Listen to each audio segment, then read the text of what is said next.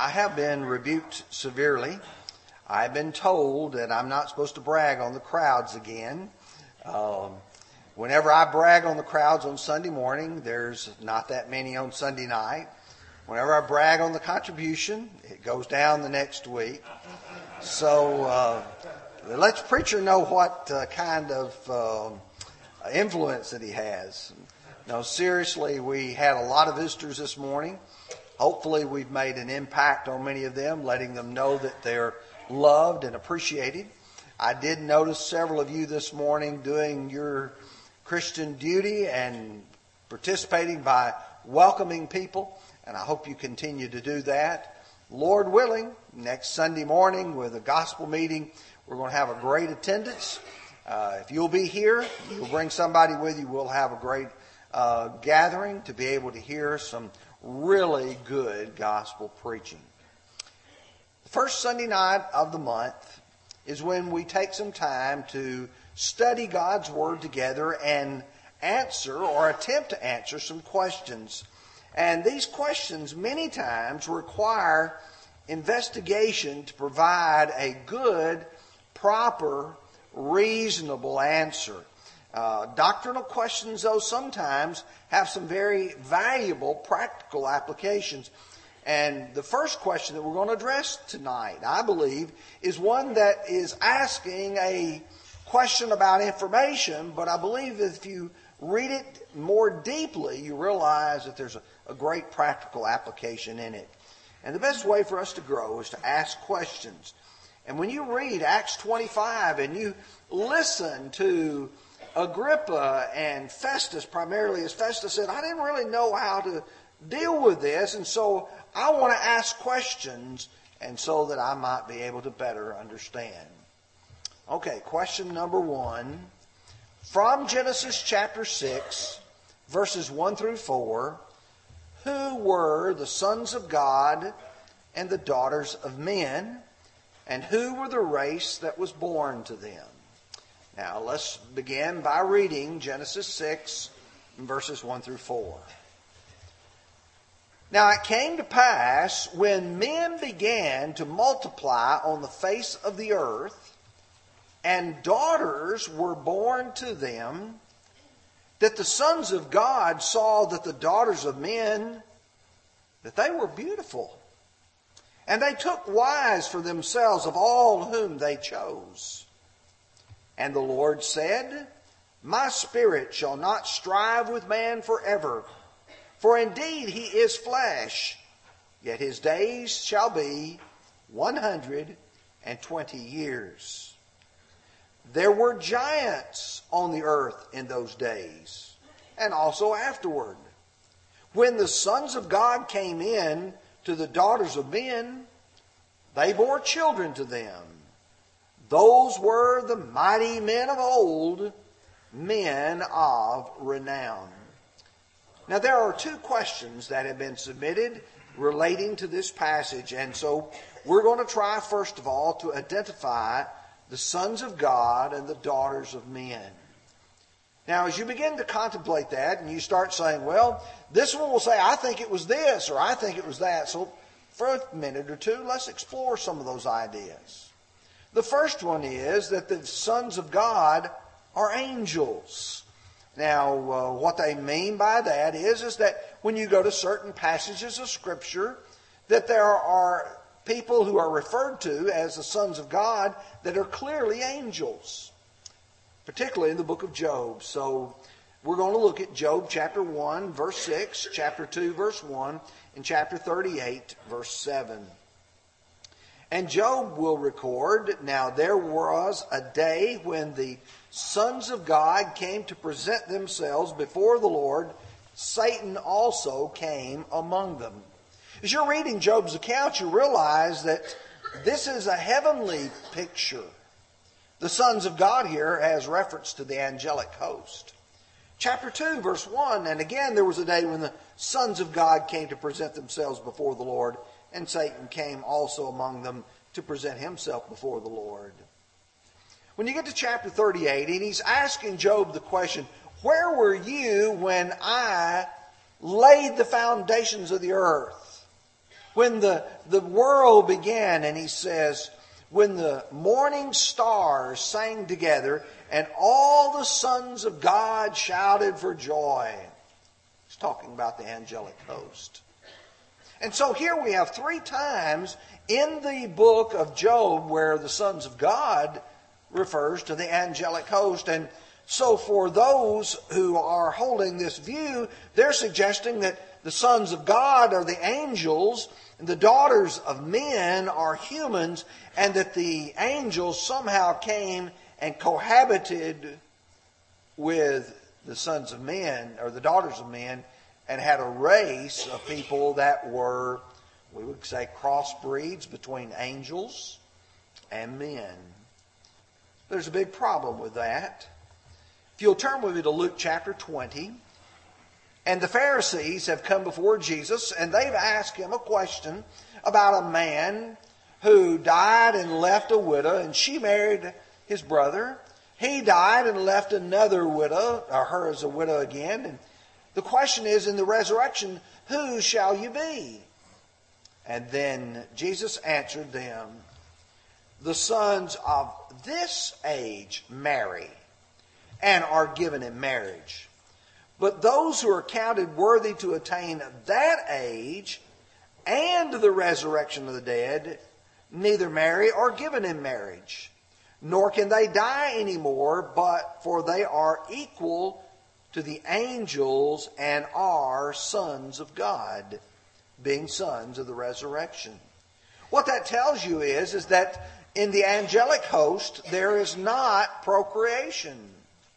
Among the angelic host, they are not of a physical nature. They don't marry, they don't bear children. Matthew's account would also bear this parallel out.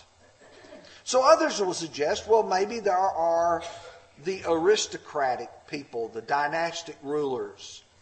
For instance, when you read Psalms chapter 82, there's some terminology that is used there that is sort of eye-catching. David said, God stands in the congregation of the mighty. He judges among the gods. The mighty and the gods has reference to human rulers. Verses 6 and 7. I said, you are gods, and all of you are children of the Most High, but you shall die like men and shall fall like one of the princes. What he's describing here are people of high stature.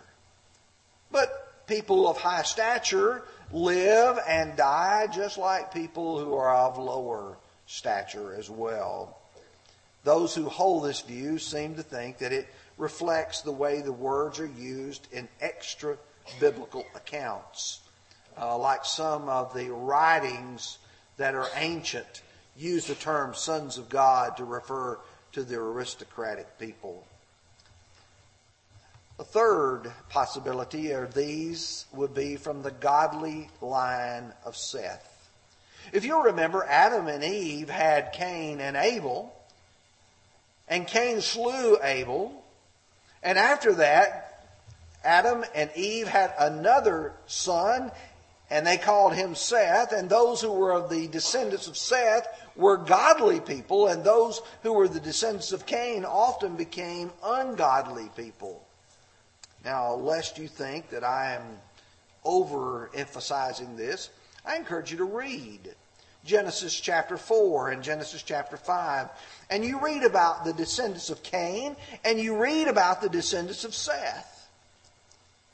Perhaps the best way to do this is just to contrast two of the men. Let's contrast Lamech and Enoch. Lamech was a descendant of Cain. Enoch was a descendant of Seth. If you read in chapter 4, verses 19 through 24 about Lamech, you find out he's a very brutish man. He's got a very strong attitude of himself. He says he took 2 wives. The name of one was Ada. The name of the second was Zillah. And then he goes on to explain who bore who. But I want you to notice verse 23. Then Lamech said to his wives, Ada and Zillah, hear my voice, wives of Lamech. Listen to my speech. For I have killed a man for wounding me, even a young man for hurting me. If Cain shall be avenged sevenfold, then Lamech 77-fold. What he's saying is, you better not mess with me, women. If I was hurt or I was injured by someone else, I took their life. Women, you better not mess with me. That's the kind of attitude that Lamech had. In contrast that, though, if you go to chapter 5 and verse 24, it said, Enoch walked with God and he was not, for God took him. Enoch represented good folks. So as you get to chapter 6, here's what you observe. Chapters 4, chapters 5 talk about the godly line of Seth versus the wicked line of Cain. And so you have before you a description. Now, their children. The children here are described as being among the giants, or the Hebrew word Nephilim. And they're also described as the mighty men of renown, which is Gibborim. Now, those terms are used in other places. In fact, if you read Numbers chapter 13, and you're reading about the spies who had spied out the land of Israel, the promised land, they came back and they reported what they saw, and it says, there we saw the giants. The descendants of Anak came from the giants. And we were like grasshoppers in our own sight, and so we were in their sight. There are some people that are so tall and so large that you dwarf in their sight to the point where you look yourself like a grasshopper and they look at you the same way. In Deuteronomy chapter 2, verse 11, we read, there were also giants in the land like Anakim, but the Moabites called them Ammon.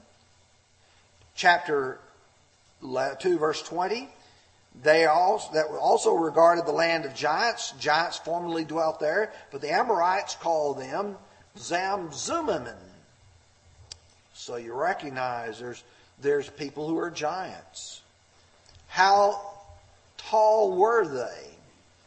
Well, Og, king of Bashan, was described as being one of the last of them. And it's described the size of his bed, and it says 9 cubits is its length, 4 cubits its width, according to the standard cubit. If a cubit is 18 inches and you got 1 9, that's 13 and a half feet long. That's a pretty good sized fellow, isn't it, Zolly? Yeah, I mean, you'd have to look up to him. 6 feet wide, he's a pretty good sized fellow that way too. You recognize that these people were giants. Now, if I'm reading carefully in Genesis chapter 6, some of these people were the descendants of those who had been born to them. Note carefully that there were giants there before, and Moses says afterward as well. Now you have to step back and say, okay, I've read that account and I see the possibilities. But what's the purpose of the account? Why did the Holy Spirit, through Moses, put that record there for all of us to read? Well, obviously, if you look at it in its context, it's to show us how the world became corrupt. How does it get to the point where God looks at Adam and Eve after He's created them and He says, behold, it is very good. How does it get to the point from Adam to the time of Noah that the world has become so wicked even when you have a good family line like Seth? That's the question. Well, let's make some applications from that. If you read carefully, it said that the sons of God saw that the daughters of men were beautiful. Or if you're reading the King James, fair. Beauty can even affect godly people in making poor decisions. Here's a young man, maybe he's gone to church all of his life and he's out here and he's trying to find a woman that he thinks will make him a good wife. You know, one of the things that attracts a lot of young people is beauty. You know, she's beautiful. And because of that, I want her. Let me give you a good illustration. When you're reading the book of Judges and you come across a man by the name of Samson, and you read about Samson in chapter 14 of Judges, Samson went down to Timnah. He saw a woman in Timnah of the daughters of the Philistines. So he went up and told his father and mother, saying, I have seen a woman in Timnah of the daughters of the Philistines. Now therefore get her for me as a wife. His father and mother said to him, Is there no woman among the daughters of your brethren or among your people that you must go get a wife from the uncircumcised Philistines? And listen to Samson. He said to his father, Get her for me, for she pleases me well. I have no doubt that when you look at this woman, along with Delilah, that they were temptresses. Beautiful women lacking in godly character. When you have David walking on the roof of the king's palace, in 2 Samuel 11 and verse 2, it said, David arose from his bed, walked on his roof of his house. From the roof he saw a woman bathing, and the woman was very beautiful to behold. Sometimes beauty can cause even godly people to make poor decisions. Here you have the line of Seth, the sons of God, who saw the daughters of men that they were beautiful, and what do? They took wives of all whom they chose. Boy, is there a practical lesson in that for us today. Marriage must be based on more than physical beauty. Because here's a reality of fact, whether you young people realize this or not, take a good look at your mother and daddy. That's what you're going to look like. Take a good look at grandma and grandpa. You're going to look like them too. Proverbs 31:30 says, Charm is deceitful and beauty is passing. But a woman who fears the Lord, she shall be praised. You want to find a truly beautiful woman, find the one whose inside is even more beautiful than her outside. Proverbs 6:25 says, Do not lust after her beauty in your heart, nor let her allure you with her eyelids. A second, what I believe is good application observation is strength and size physically does not correlate to the same spiritually. You know, you may have a man like Samson. In fact, you take in contrast Samson and Zacchaeus. Here's Samson, a man strong in physical might. But here's a man weak. He loses his temper all the time. Here's a man who is constantly being attracted by women, particularly the wrong women. Here's a man who has a weakness, even though he's physically strong. And then you go to Luke chapter 19 and you read about a little small man who's trying to see Jesus come by, and everybody's taller than he is. And the only way he can see Jesus is to climb up into a sycamore tree. And what does Jesus do? He takes notice of Zacchaeus and his interest. 2 Corinthians 12 verse 10, Paul said, Therefore, I take pleasure in infirmities, in reproaches, in needs, in persecutions, in distresses, for Christ's sake. For when I am weak, then I am strong. You recognize that being strong sometimes, like these descendants were, did not make them strong spiritually. Now here's the bottom line of all this. Sadly, more often, wicked influence the godly rather than the godly influencing the wicked. I remember when I was a teenager, I went to a youth rally, and there was a brother there who was speaking, and he called up one of us young men who were, let's just say, a little stouter than he was. And he said, now what I'm going to try to do, he stood up on the front pew. He says, I'm going to try to pull you up here with me. And he said, you try to pull me down where you are.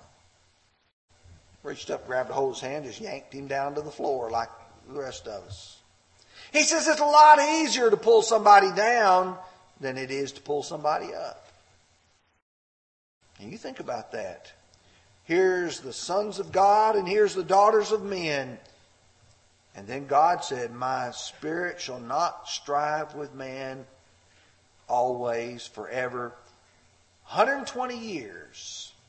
That's all it's going to take for the daughters of men to have the sons of God wrapped around their little finger. Question number 2. What is the difference between the kingdom of heaven and the kingdom of God?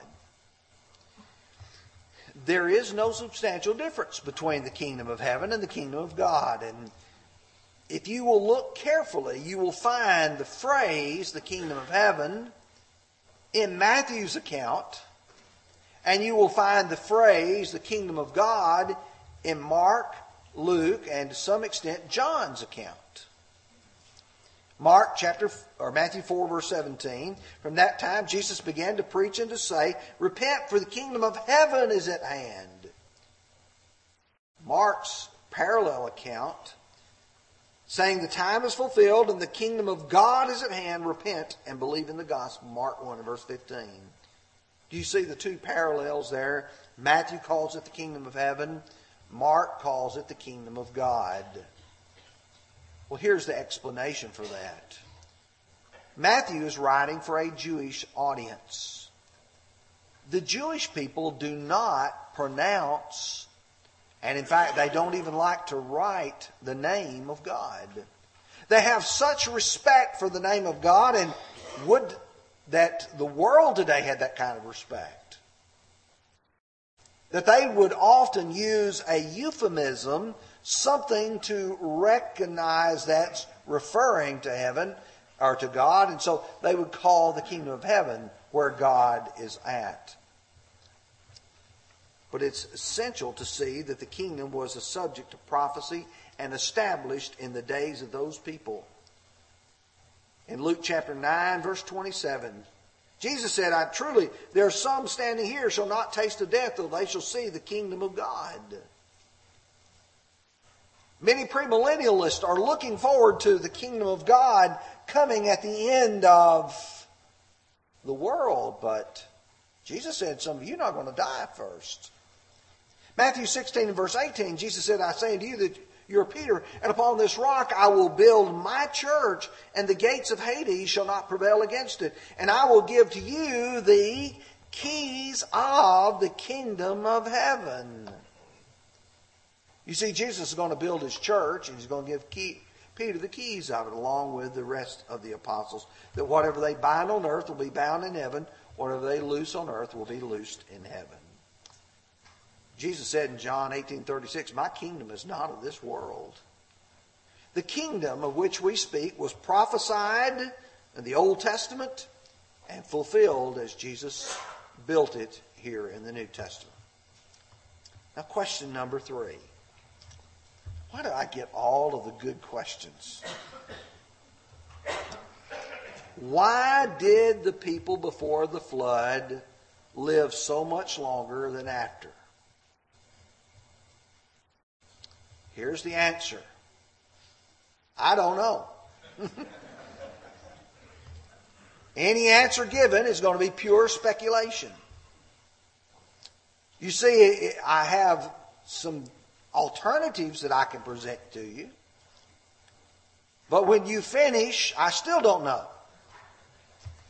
Let me suggest to you some of the possibilities for it, and then you may have some others. Number 1 is the possibility of the differences in the length of the calendar. Some of the ancient records, particularly the Sumerian kings list, speak of some of the kings reigning for 28,000 years. Other 36,000 years. I try to do a little calculation. If they let year be equivalent to a day, that's about 70 years. Okay, that makes sense. We just don't know how they considered their calendars. Is it possible that in the Sumerian kings that they overinflated? I have no doubt that they might have done that as well. But we do know that some calendars were not necessarily 365 days. They were much shorter than that. Another possibility is climate conditions. Prior to the flood, it appears that the world had a canopy of water around it. I want you to imagine the world as a ball. And now we have around our earth a layer of atmosphere. And in fact, some of you may have heard that the Chinese space station is actually coming back to Earth. And one reason why they don't know where it's going to land is as it comes down, it hits that atmosphere and is bouncing until it finally enters the atmosphere, and then it will come and crash somewhere or burn up as it re-enters. But it appears that before the flood that there was a canopy or an enclosure, if you will, of water. In Genesis chapter 2, verses 5 and 6, it says, before any plant of the field was in the earth, and before the herb of the field had grown, for the Lord God had not caused it to rain on the earth. When you go to chapter 11 of Hebrews, verse 7, by faith Noah, being divinely warned of things not yet seen. God had told Noah, this is what's going to happen. It had not happened before. Now, it's possible it may have rained from subsequent to Genesis chapter 2, but it's also very possible that it had not rained. But the passage that really does help is 2 Peter chapter 3, verses 5 and 6. And the question had come up, where was the promise of the coming of Jesus? And Peter says, for this they willfully forget that the word of God, the heavens that were of old, the heavens, that's above us, the earth standing out of water and in the water. Did you hear that? Standing out of the water and in the water, by which the world that then existed perished, being flooded with water. I don't know how God accomplished it. Was it like sticking a pin in the water that was above the earth and all of a sudden the water fell? I don't know how God accomplished it. But if there was a canopy of water, then this world would have been much like a hothouse. And the various rays from the sun would not have penetrated and would not have aged people like it does today. And that also would explain why, for instance, at the polar caps you have various animals flash frozen in water. And would explain why that the earth would have been in that kind of condition. Another possibility is the lack of disease. There may not have been the diseases there to age the body as it does today. One thing that some people don't even seem to consider is the fact that God may have miraculously preserved the ages of people to populate the earth. You know, you've got Adam, you've got Eve, and then pretty soon you've got their descendants, and you've got those marrying. And in order to populate the earth, God may have allowed the people to live much, much longer. But it's obvious after the flood, man's lifespan begins to drop significantly. To a point where it comes down and then it levels off. And you go to Psalms 90 and verse 10, and David writes, the days of our lives are 70 years, and if by reason of strength 80 years, yet their boast is only labor and sorrow, for it is soon cut off, and we fly away. So, how long should man expect to live today? Not 969 years as Methuselah, but man should expect somewhere around the 70 to 80 year span, maybe a little longer, maybe a little shorter. Now, there are questions of personal interest, and there's questions of eternal significance. if you get wrong who the sons of God and the daughters of men are in Genesis 6, I'm not sure that that's something that's going to affect you eternally. I hate for you to miss the lesson there. When you start thinking about the age spans that men lived, that's interesting, especially for our children to answer in Vacation Bible School and Pew Packers. But there are some things that are very important. Some things God may not have revealed to us, and that's okay. Deuteronomy 29:29 says, the secret things belong to the Lord our God, but those things which are revealed belong to us and to our children forever, that we may do all the words of this law. God has provided what He wants us to know, and yes, we may investigate, we may listen, we may learn, but the bottom line is there's some things that God really wants us to know. And I'd suggest to you that the most important question that you and I will ever ask is, what must I do to be saved? Because that's not only going to affect us here, but it's going to affect us eternally. In Acts 16 and verse 30, as that jailer brought Paul and Silas out, he asked them, sirs, what must I do to be saved? Believe on the Lord Jesus Christ and you will be saved, you and your household. That very hour he took him and they washed his stripes and he was baptized. And every time you keep reading about these people and their investigation, it involves faith in God, repentance from sins, confession of that faith, and being baptized. That's the important question. And we never should lose sight of that one. Tonight, if you want to be obedient to the gospel of Jesus Christ, we ask the question, why not tonight? What would be a better time to do it? When would be a better time? There's no other time promised to us. If you're a child of God and you need to come back home, what are you waiting for? Why not tonight? Why not as together we stand and sing?